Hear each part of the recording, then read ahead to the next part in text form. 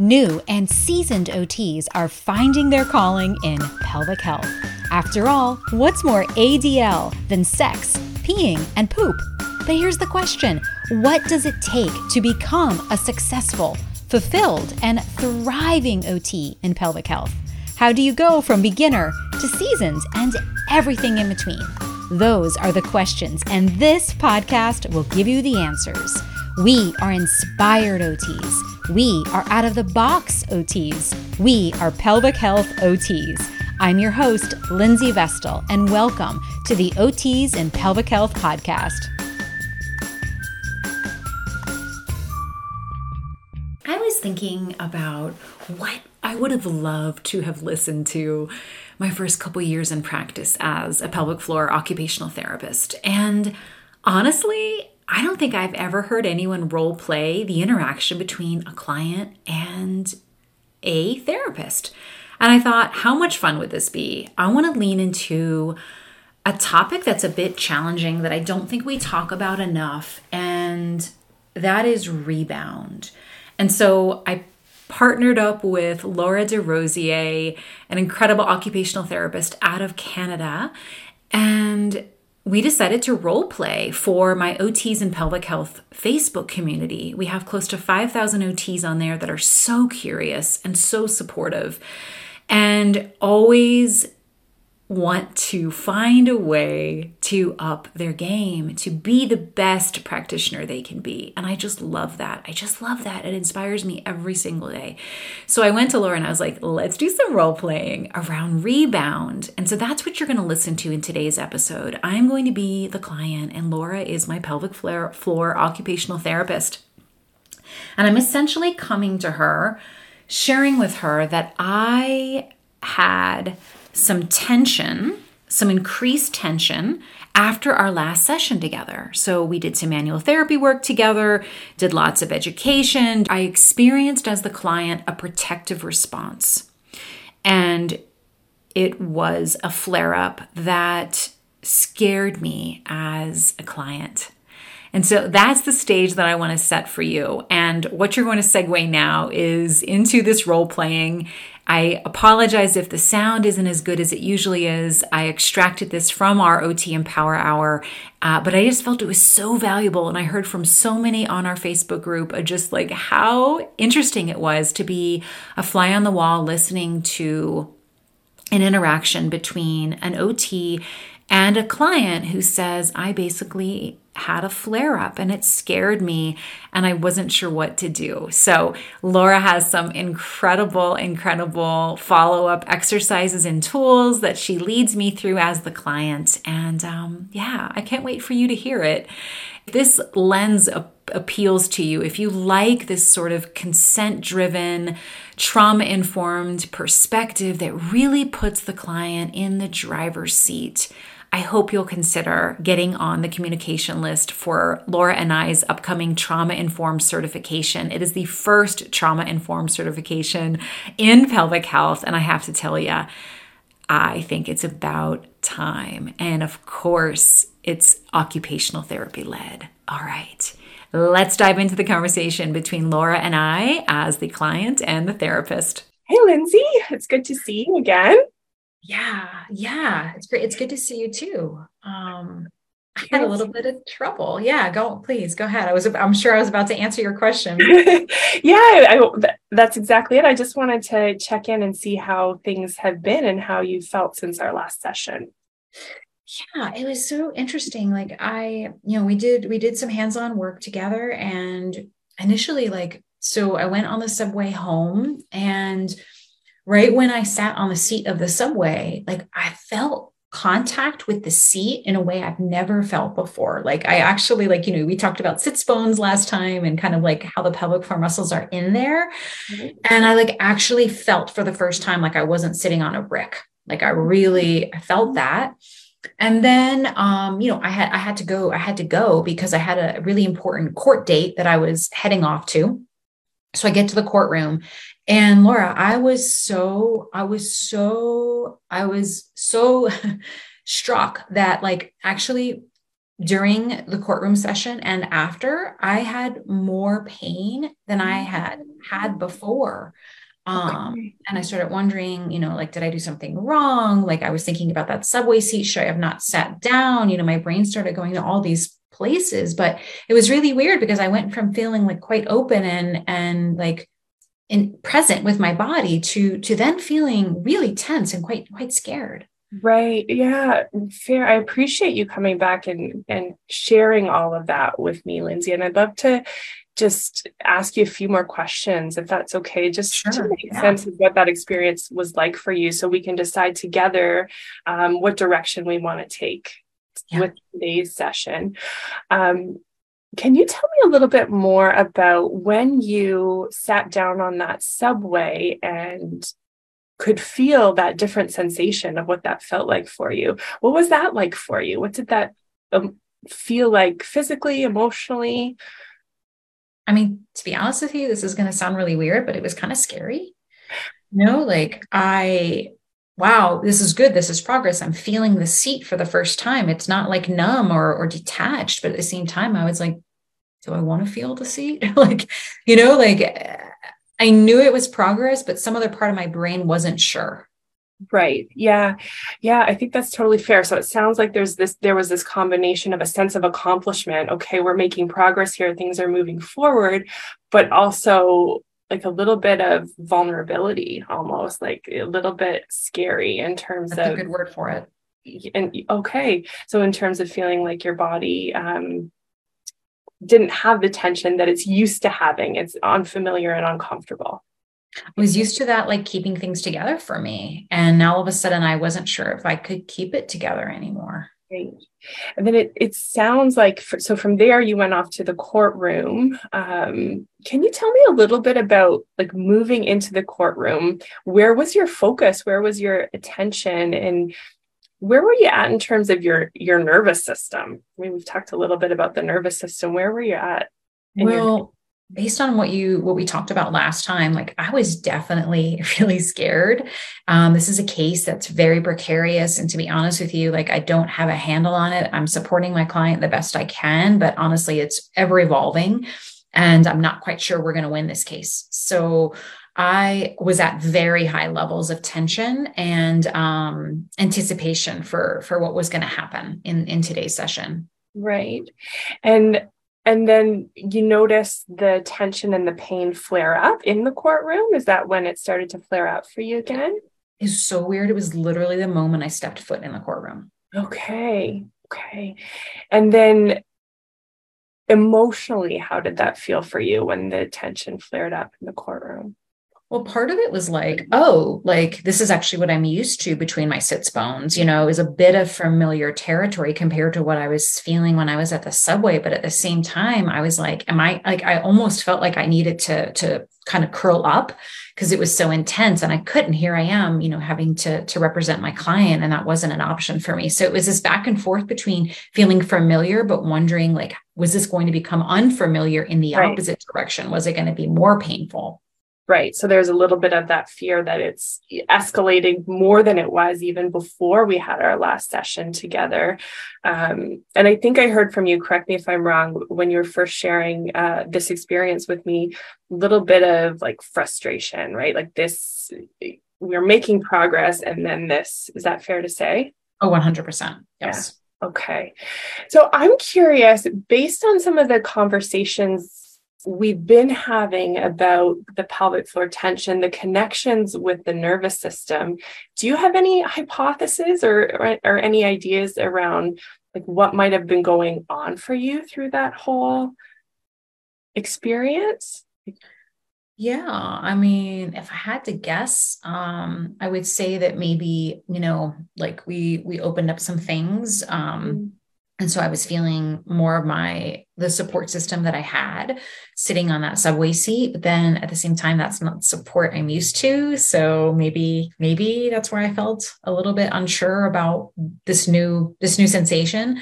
And then I really just went right into work, Right. and it's a very tense case. So, I mean, my guess is like you told me how the nervous system is connected to feeling safe down there. And so my guess is, like, because I wasn't sure of the way I was going to be able to represent my client, that like that openness that we found, maybe did it close back up?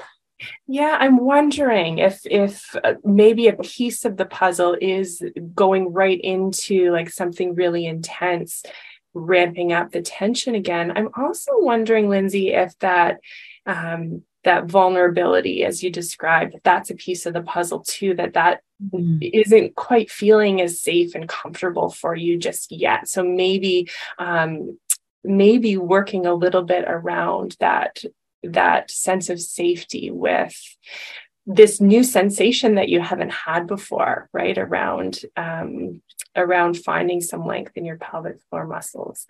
I'm wondering if you'd be willing to do a little experiment with me. Would that be okay? Sure. Just of course. See if this will help us wrap our head around some of the options we could have moving forward to support you with continuing to make progress with finding that length. But it sounds like also we need to focus some attention on starting to feel safe with that letting go of tension. Is that fair to say? Yes. Yeah. Okay. So I'm going to invite you to make a fist with one hand, make a really tight fist. So we've talked quite a bit about how the pelvic floor muscles really tense up when we're feeling threatened or when we're in that really go, go, go state. The pelvic floor muscles tend to really tense. And based on our past experiences too, this is a really protective response, right? To tense up. So we're going to imagine this closed fist is our pelvic floor muscles that are protecting us and keeping us safe. Now, what I'm going to ask you to do is, with your other hand, staying with the experiment, try to open your fist. Try and see if you can imagine that the job of this other hand is to get that fist open. But in staying closed, this fist, or pelvic floor muscles, is trying to take care of our safety.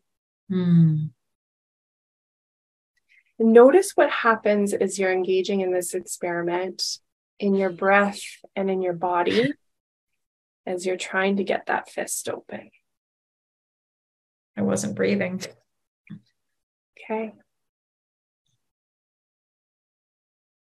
All right. I'll invite you to shake that out. Shake that part of the experiment out. Okay. I'm going to invite you to do the same thing. We're going to take that fist. We're going to close it tight. It's there to protect us. Now I'm going to invite you, with your other hand, to see if we can bring a kind, loving, curious attention to that hand. And when you're ready, place that hand underneath that closed fist, just holding it lightly.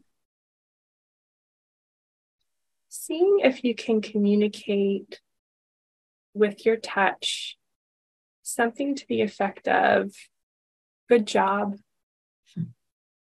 or "thank you. Thank you for protecting me.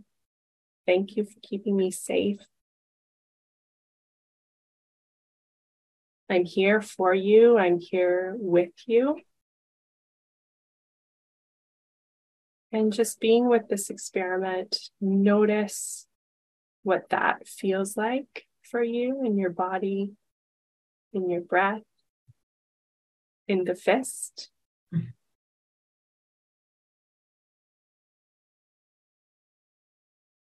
Take a moment just to notice the impact of that compassionate hand. And when you're ready, shake it out again. You can take a couple moments to just notice that, notice the impact, the difference of those two experiences. I'm curious what that was like for you, what you noticed with those two different experiences.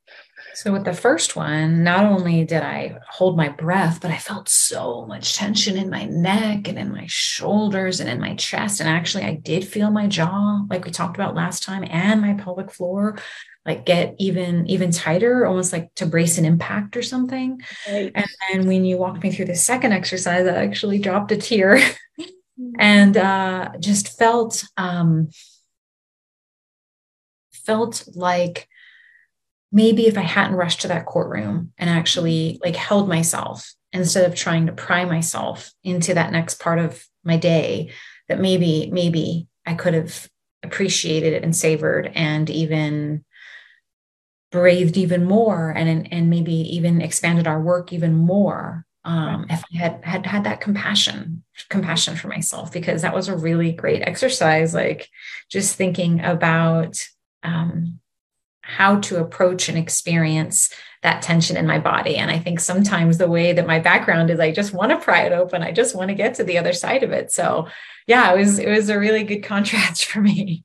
Awesome. And I don't think you're alone in that. I think it's very human, right? And even me, I find in our work together, I want to support you with achieving your goals, right? I want to help you find a way to relax those muscles so that it's not impacting you quite so much. But maybe this is a really good reminder for us that we need to maybe shift how we're approaching this a little bit so that we can slow down a bit. And so we've got a couple of options as to how we can move forward. I really like what you're saying. I think there's so much wisdom there. Maybe a really great strategy we can experiment with is looking at how we're scheduling our appointments to make sure you've got that time and space to really sit with that new sensation and take care of your nervous system through that new experience. I think that's a fabulous idea that we can start with right away. And I want to leave some other choices up to you in terms of how we spend today. We could put a pin in some of the manual work for now, and really focus on giving you some tools and strategies to take care of your nervous system from this more compassionate lens so that you, and to manage kind of that frustration that might creep up as you ebb and flow and have flare-ups from time to time. So we could really focus our attention on caring for your nervous system and building up some strategies for you there. We could come back to the manual work also, if that's really what you're wanting to do, and see if we can take just a bit of a slower approach to it, trying to bring in this gentle, compassionate hand, be a little bit more present through the experience instead of trying to force those muscles to relax. Let's take a curious approach to it and slow down and see how it's feeling for you throughout. What are you feeling like, Lindsay? Are you feeling like you want to move forward with some of that manual work today, or put a pin in it for now? Well, I am meeting with that client after today's session. So is there any way we could do some non-hands-on work today? And then what I'll do is schedule my next appointment with you to where I have some space where I can hold myself a little bit more compassionately and kind of see how that's different than what we've been doing. Yeah, I think that's a great idea. So today we'll just chat. We'll chat a little bit more about some of those strategies that you can care for your nervous system. Maybe see if we can build up a toolbox of things you can do when you notice those flare-ups happen. That sounds great, Laura. Thank you so much. Yeah, my pleasure. Awesome. That was so much fun. Yes, I enjoyed it.